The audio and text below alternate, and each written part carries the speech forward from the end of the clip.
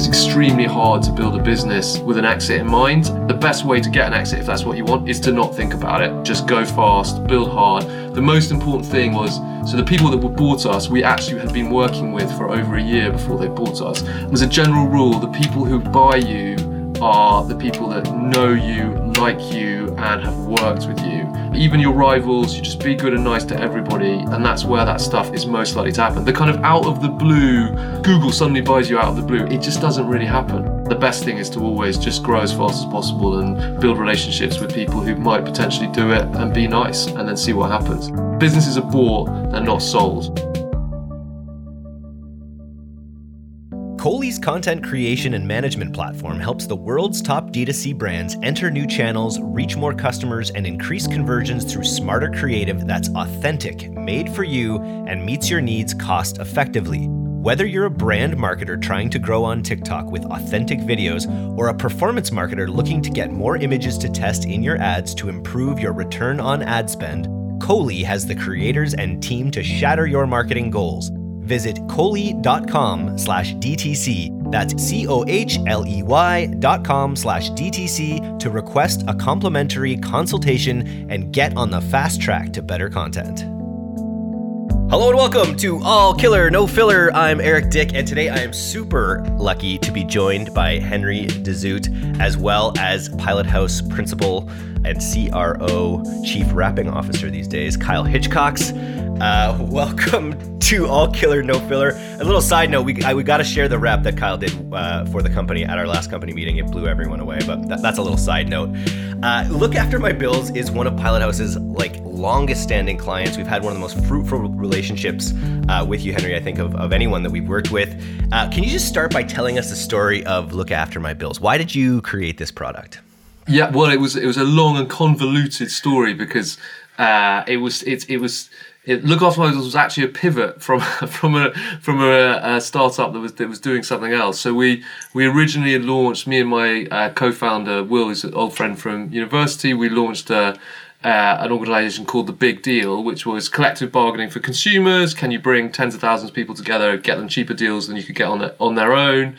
We were focused on gas and electricity bills, and that kind of went okay. It did all right, and we did the biggest mass switch to green energy, and we negotiated great deals. But the truth was it never felt like a rocket ship, and we ended up pivoting it after 4 years, where we were speaking to our users a lot, and they were like, "We trust you. You're negotiating these deals on our behalf. Why can't you just do this automatically for us every year? You've done it.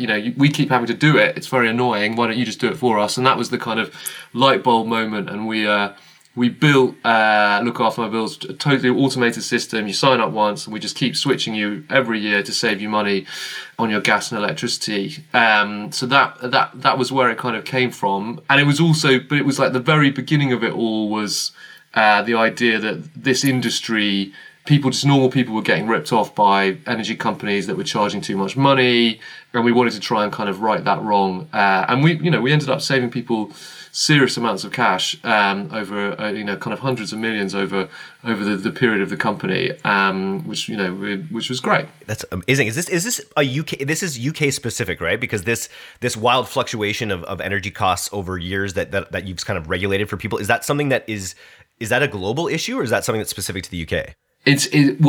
So we were a UK-based company. I mean, we did do Y Combinator, so we kind of had some exposure in the US, but in the North America, it's quite state by state. I think that's the case in Canada as well. I don't know the ins and outs of it. So we were just pure focused on the UK for that reason, and it's a historical thing where there's a much bigger, more competitive market, or there was in the energy market in the UK, with lots of companies vying for your custom, but the vast majority of them were monopoly providers who just inherited a load of customers, and they just continually overcharged them over a long period of time. And we were like, well, that's not good. That's where it came from. Very interesting. So, most of the people we talk to on the podcast have physical products that they're selling. So you create this service that solves a problem for people, saves them money on a annual basis. What were your first steps to bring this to market? I guess you'd already done it with the previous product. Did you jump right onto ads right away, or did you have it go through word of mouth? How did it start at the beginning? Yeah, so actually, well, we were lucky because we had a kind of database of customers from the big deal who were interested, though they were interested in a different proposition, but we went to those guys first and all via email, and we're just like, hey, we've launched this new thing, it looks like this, are you interested in doing it? That gave us a good little, spike at the start.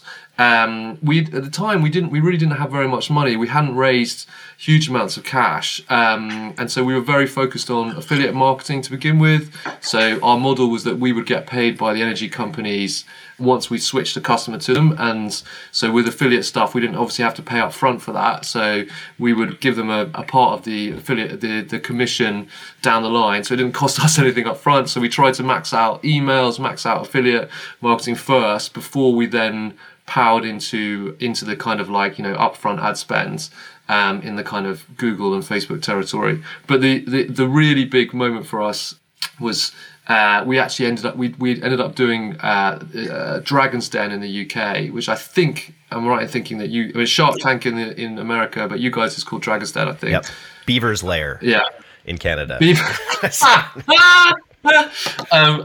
it was a weird one because we're a tech company and tech companies don't really go on those shows. But my view was that we were a kind of consumer-facing business, and we just needed to spread the word about, because we were just taking a totally different approach to what we were doing, and it really worked for us. We got very lucky. We got the best deal in the history of the show in the UK on that program, and then when that aired, that obviously increased, led to a lot of people hitting the site, but also it actually kind of reduced our cost per acquisition in lots of other channels. That meant we were able to kind of get things to work that we weren't able to get to work before, and scale some stuff up, and that was kind of the key for us. Just allowing you to crystallize that story, and then when you get that story out there, have it understood by everyone, so that every customer that you got from that probably also had a better chance at becoming an advocate, to share the service with other people in their lives. Like if you're generally providing just value to people, I bet there's a huge viral component to people sharing this with their friends and family as well.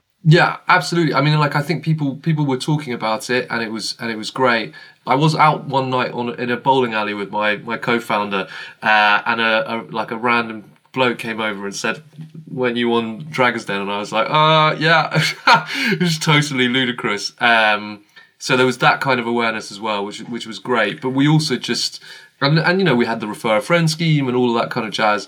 But I think in terms of the brutal honesty about we were quite full on in terms of the performance focus of the marketing, and being very kind of efficient and led on the whole thing, and that was what we were able to scale up, and that's what really kind of spread the word for us. And also you're right, it was because it was people were saving money, they were kind of pleased about it, and I'm not going to pretend to you that people were screaming and shouting about us, because saving money on your electricity bills, it's not like buying a cool product that you tell all your friends, say check out my new thing, my new cool thing I bought. It wasn't a physical thing, so you sharing it was harder.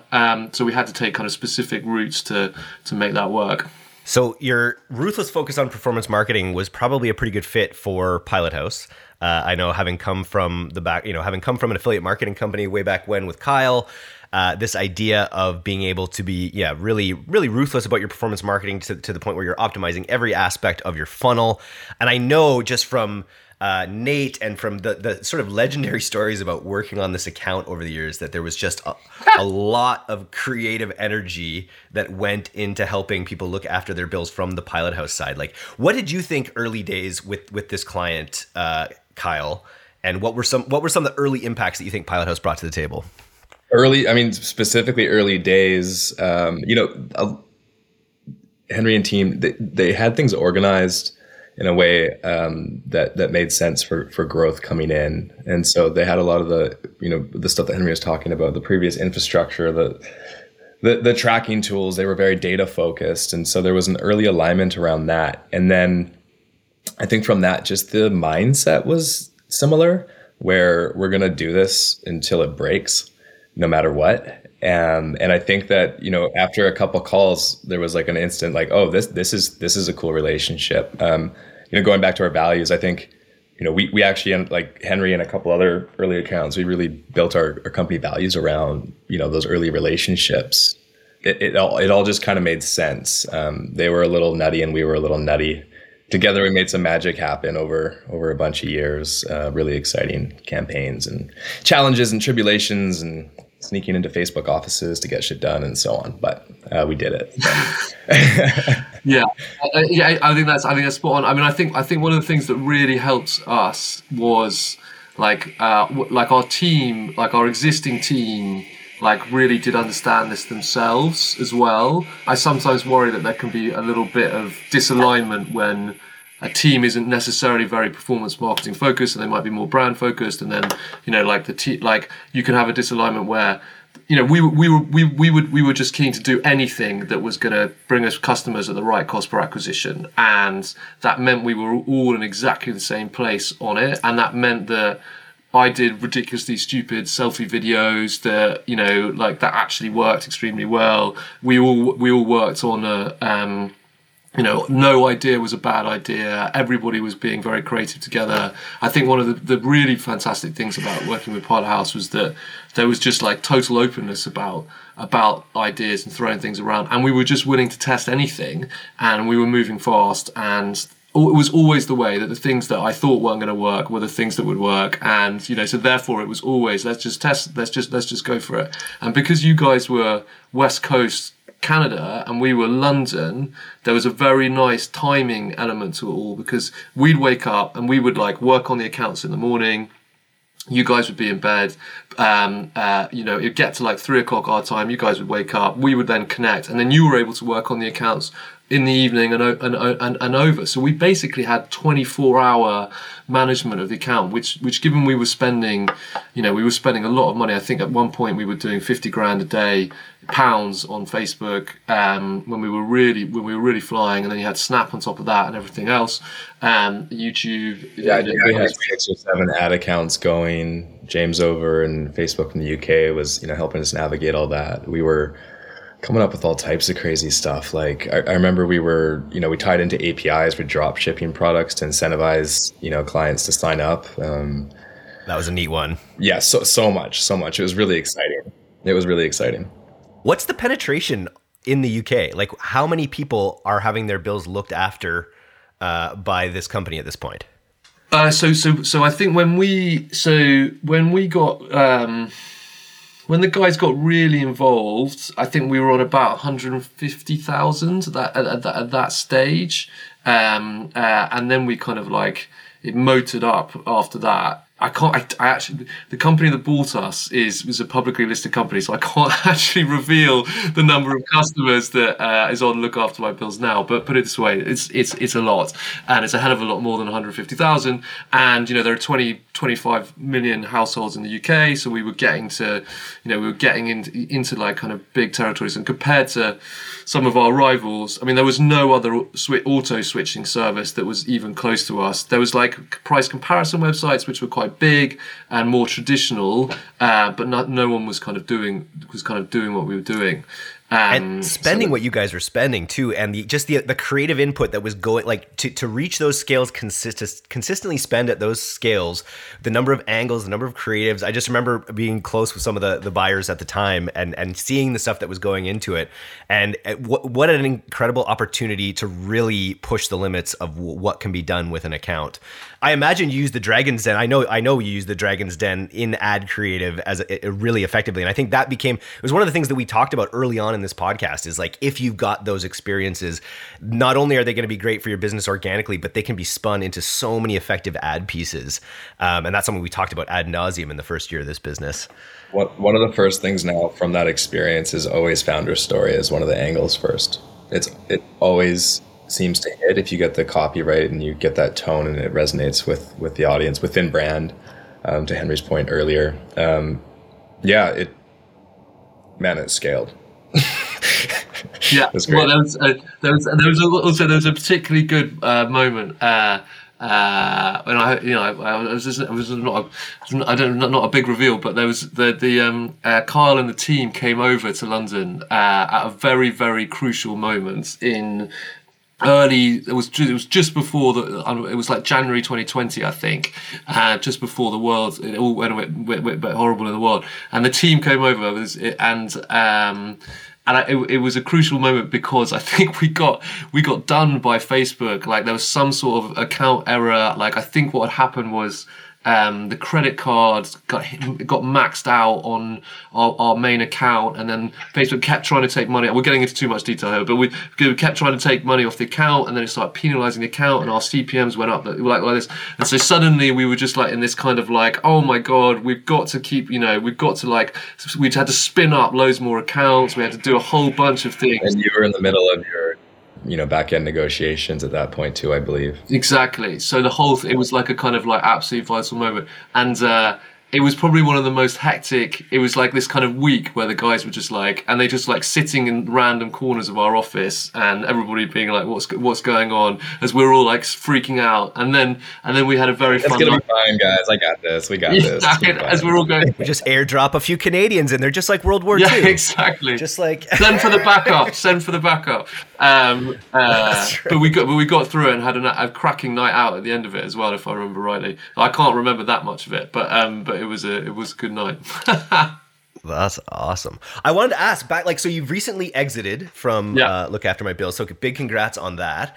And I wanted to ask, like, when you're building a business that is, based on service switching, you've got this niche, you're going super aggressive at it. Did you know, like, how early into the experience did you have an exit in mind? Were you building it with an exit in mind? No, not really. I mean, I think one of the things that was a tricky one for us in the sense that, we did Y Combinator at the start of 2018. We raised a bit of money out there. Like the idea was, you do that, you're making $1 billion business, and that's what we were telling everybody. And so therefore the big goal was there. I think we got in a funny place because we hadn't raised huge amounts of money, and then a good offer came in to buy us, and it made sense at the time, and we were in that place where either we had to go do a big Series A and raise loads more money and do another kind of like 5 to 10 years to kind of like really go for it, or we were able to get out at that stage. And it was a very, very, very tough choice, but that's kind of where we got to. But my honest view is that I think it's extremely hard to build a business with an exit in mind, and I like the best way to get an exit, if that's what you want, is to not think about it and to just go fast, build hard, and build. The most important thing was, so the people that bought us, we actually had been working with for over a year before they bought us. And when I talk to my friends who have also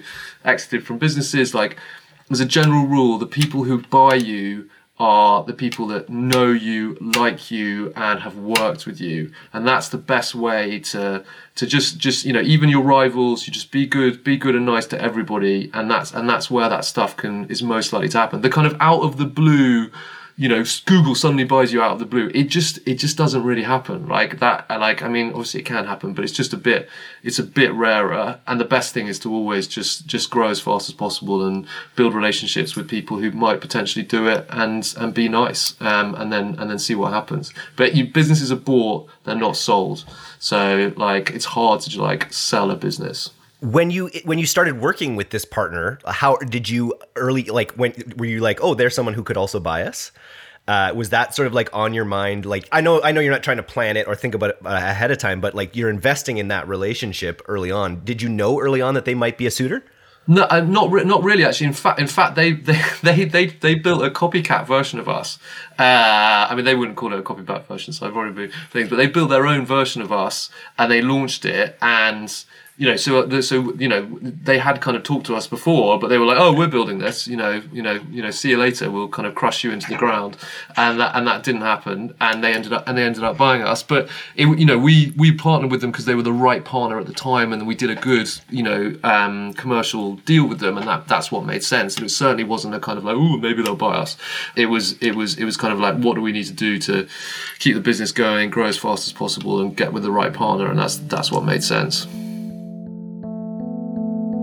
It's time to let your customers enjoy the products they love without the friction of reordering. That's why the world's most innovative brands like Peet's Coffee and Il Maquillage rely on Order Group subscriptions to build long-lasting customer relationships and deliver recurring revenue. OrderGroove integrates with all e-commerce platforms, making the experience easy to manage and seamless for shoppers. From enrollment incentives to churn-fighting AI, OrderGroove gives your business the tools it needs to be the next big subscription success story. Visit ordergroove.com/DTC to receive 2 months off your first contract. And growing as fast as possible, I'm sure was a big part of the appeal. The fact that you had the model dialed, the fact that you had the acquisition model dialed through Pilot House, and that you had your gas pedal fully down, I'm sure just made you guys a pretty irresistible opportunity for these guys. Well, I hope so. I mean, I guess that's why they do go through. I mean, I think like we also got into a place where our cost per acquisition was in a reasonable place. We were making money straight away, and it made sense to kind of like really go for it, and I think like, we, as Carl said earlier, like we kind of prioritized some of the basics to make sure they worked, so that when we did really, spend, like I'm always saying to people, look, don't go and spend loads of money on ad spend until you've sorted out your email, marketing, so that if someone hits the site and gives you an email. We knew that if someone hit the site, gave us their email address, then within a week, through our automated emails that have been, tested for God knows how many times, that 15 to 20% of them would end up becoming customers, and that just meant that we could spend more money, like, to bring people in, because then the system was gave us a wriggle room of more than 20%. That's actually really, really important part there, Henry, is how dependent we were on your full funnel to actually bring that initial customer in, where we could still spend confidently at 20, 30, 40, 50,000 pounds or whatever.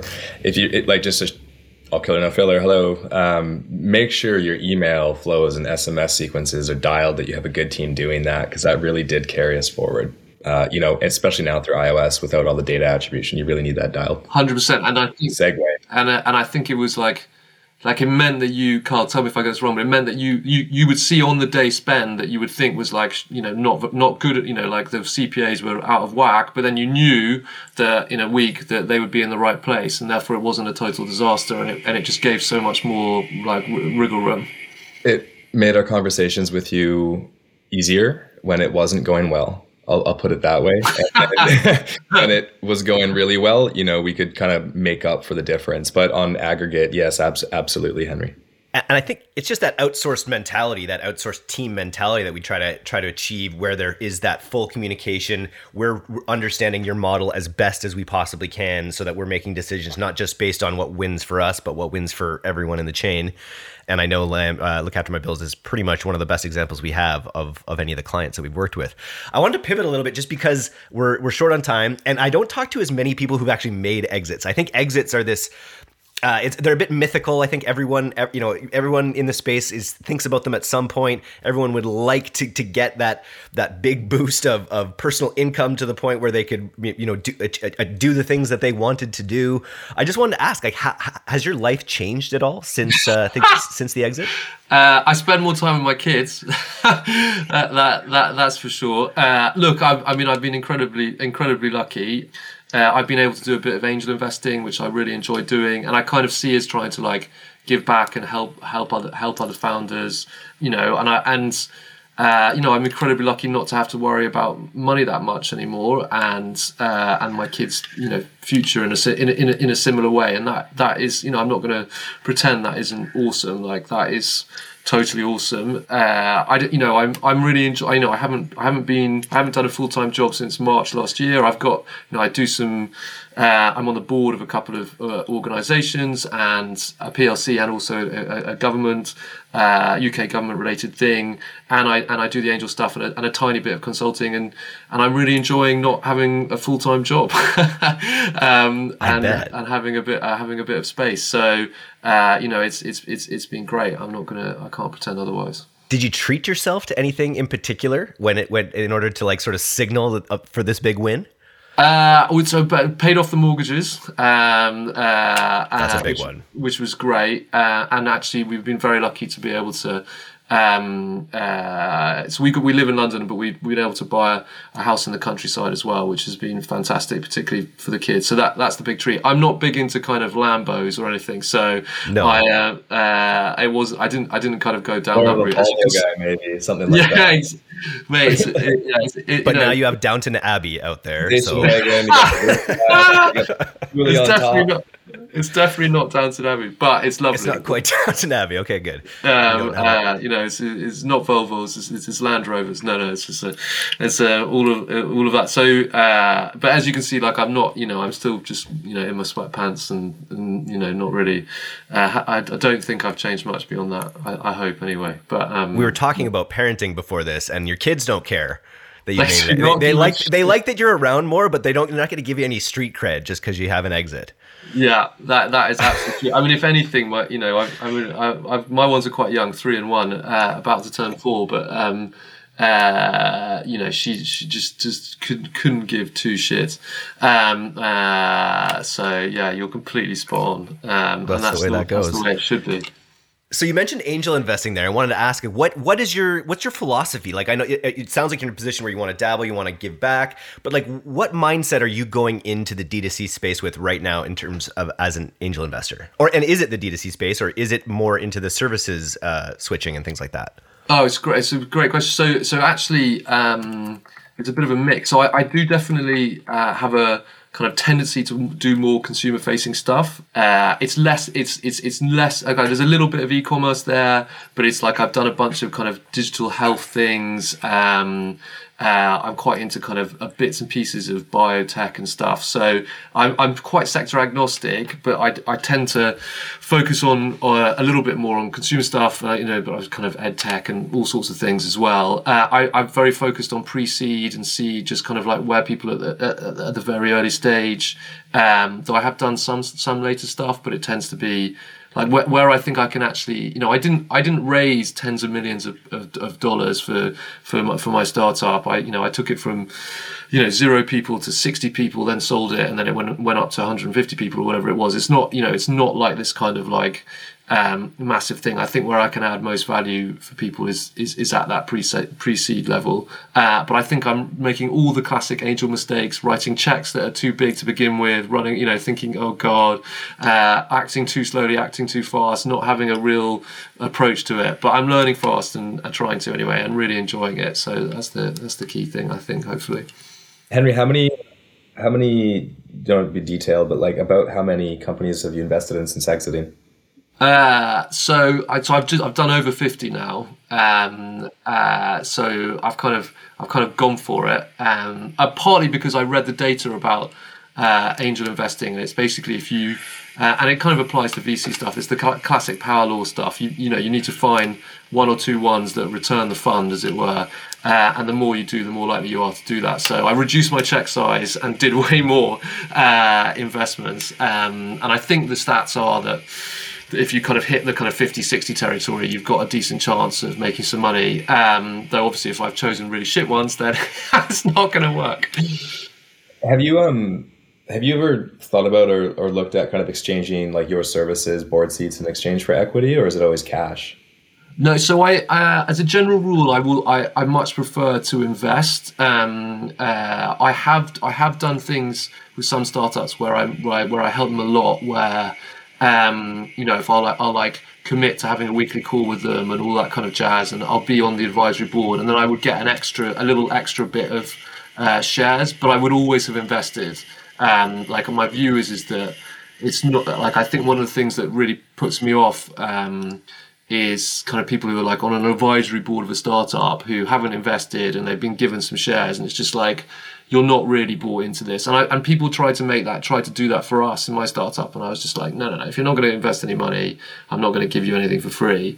It's kind of where I'm at with it. But that's literally only a couple of the companies I work with. How does deal flow work in this space? Like if you in just a year or less here, you've invested in 50 different companies. Are they coming to you? Are they coming to you through a network that you've joined? How do these deals come in? Yeah, so I'm very lucky because there's a kind of couple of routes for me. So So I'm part of the Y Combinator network. So particularly like Y Combinator London companies, I'll be kind of aware of and I'll talk to and help out with. And so I've done a few YC things. I mean, obviously anybody can do YC companies, so it's not like unique to me. But that's it. I'm part of a few angel networks in London with kind of UK angels, and very lucky that a few kind of more seasoned angels have kind of slightly taken me under their wing and sent me some deals, and then I found deals for them, and we do a lot of sharing of deals. I mean, my main focus, to be honest, has been on friends that I know who are great, who are trying to do startups and helping them, and then they might send me other people that they know, and then it kind of like it's funny, as I've done more, I've been able to get more, if you see what I mean, in the sense of kind of like sharing deals and seeing more deals. And it's a great, everybody's very kind of like helping each other, like in terms of like angels don't really have to fight to get into deals, because like it's not like being a VC where you're like, I want to lead this round, I must lead this round, and I'll fight you off for it. It's like, if you're an angel, we're writing small checks, we're not leading rounds. Like, so it's like, oh, do you want to operate a founder who's exited a business who like understands these few things like digital marketing? Then as a general rule, founders are quite keen to have that. Some B2B people are like, mate, you're of absolutely no use to us, so see you later, which is also which is fair enough. Though I actually think there's a lot of B2C principles that can be applied to B2B marketing that I think a lot of B2B businesses are missing out on. And I've got a bunch of B2B startups as well, so it's not unique. Give me a couple. What are some of these high level things that can be learned from the B2B space? Well, I just don't think it's that different, right? Like, I think it's, you're still just selling to people, and obviously it depends what kind of startup where you are, but there will be a certain amount of people who will be your prospective salespeople, and you've got to get to them in any route you can. And the traditional B2B route is kind of like cold emails and sales teams and phone calls. But actually, I think you can create funnels that are very, very targeted for people that keeps it all online and actually is more likely to do it. Like one of the things that one of my startups has been quite successful at is like driving. There's probably like 150,000 people who might buy their service in the UK, and they're kind of good at driving them into making phone calls into their sales center by doing digital marketing, right? So it's not rocket science. Like, this is all obvious, and I think the key point with it all is that you just should be, anybody's trying to grow anything, whether it's B2B, whatever it is, needs to be open to testing every single possible route to growth, because you don't know what will work until you test it, and that's the key, really. And the vision of finding a silver bullet that you can just hammer on for all times is not that realistic. Even though you guys were fully hammered onto Facebook for, spending as much as you were spending, you were constantly having to find new angles and new approaches and refreshing things. So it really is, it's a bit of a grind. There's no two ways about that. Definitely. I mean, I think my other bit of advice is, if you find a channel that works for you, just scale almost be okay with binning off the other channels for now, and just scale the living daylights out of it until it breaks, because you often only get that opportunity once, and there's like a kind of like time period of it, and then you'll realize at what level you can then have to put it back a bit. But if you've got a chance, go for it. But we did that, but then we were also like, okay, well, we've got to do YouTube, we've got to try and do, one of the things Pilot House did brilliantly for us, which I assumed was never going to work, was Snap. You guys got Snap to work for us, which was, an electricity switching service on Snap. I mean, it's kind of like ridiculous. But you just got to try. We tried Nextdoor. We tried native. Every single channel you could think of, we gave it a try. But it was Facebook that really worked for us, and we hammered it as hard as we could. Lovely. Kyle, what would you say, you consider Henry one of your closest business contacts here. What would you say you've learned, taken away from the relationship? Oh, so much. I think just seriously so much.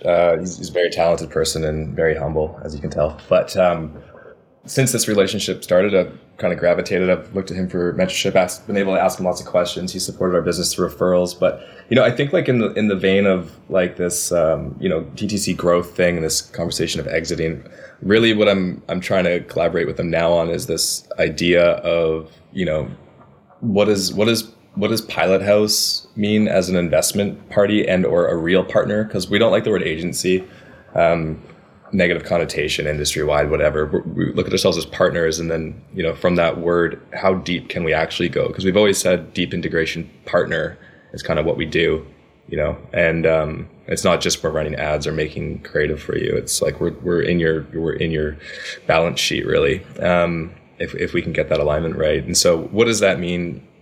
The conversations we're having now really are, how do we position Pilot House in a way where, we are a true growth partner and a part of that business for businesses that make sense? So that's kind of the next year kind of thinking for us.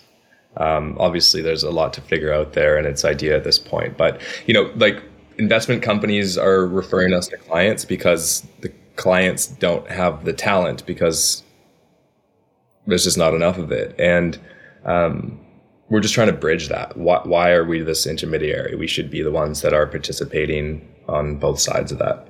I think there's lots of different, and what's exciting about it is I think there's lots of different ways of approaching all of that in terms of like, what does that kind of look like? And I think in particular for, I think about my portfolio companies that I'm very lucky to have, and they're at that stage where it's all very young for them, but if they can really motor, then it can get big very quickly. And it's like, well, they might not be able to, they have huge amounts of cash at the moment, but at points that can make sense for everybody. It's just a question of how does that work? So everybody's happy, both sides are happy, because that's the key with it, really. And Kyle, like you guys have already invested too, right? Like you invested in me and in D2C. And I know as a talent-based business, like that's a big feature for Pilot House as well. Not only finding ways to potentially do equity deals with growth partners and things like that, but also incentivizing the staff to build kind of within the Pilot House umbrella, which I'm a pretty good example of. La Familia. Yeah.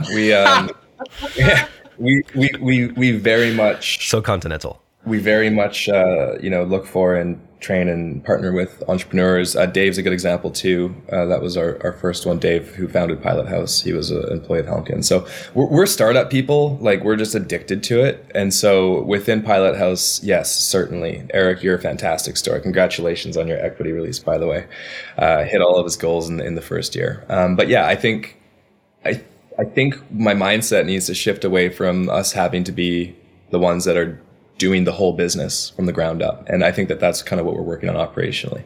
Well, I think we should continue this conversation at a later date, Henry. I think you can become a regular person on the podcast. I have to introduce you to Paul Singh. Do you know Paul Singh from Bump Health, as well as he's a guy that is angel investor, and he's, I think, with over 1,000 businesses now. He's one of my favorite podcast guests I've ever had, and I think you guys would just absolutely hit it off. So I'll fire off an intro email there because I think you'd both get a lot out of it. Awesome. Thanks for having me. Cheers. Thanks again, guys. Thanks so much for listening to today's episode. If you're not a subscriber to our newsletter, you can do that right now at directtoconsumer.co. I'm Eric Dick, and this has been the D2C Podcast. We'll see you next time.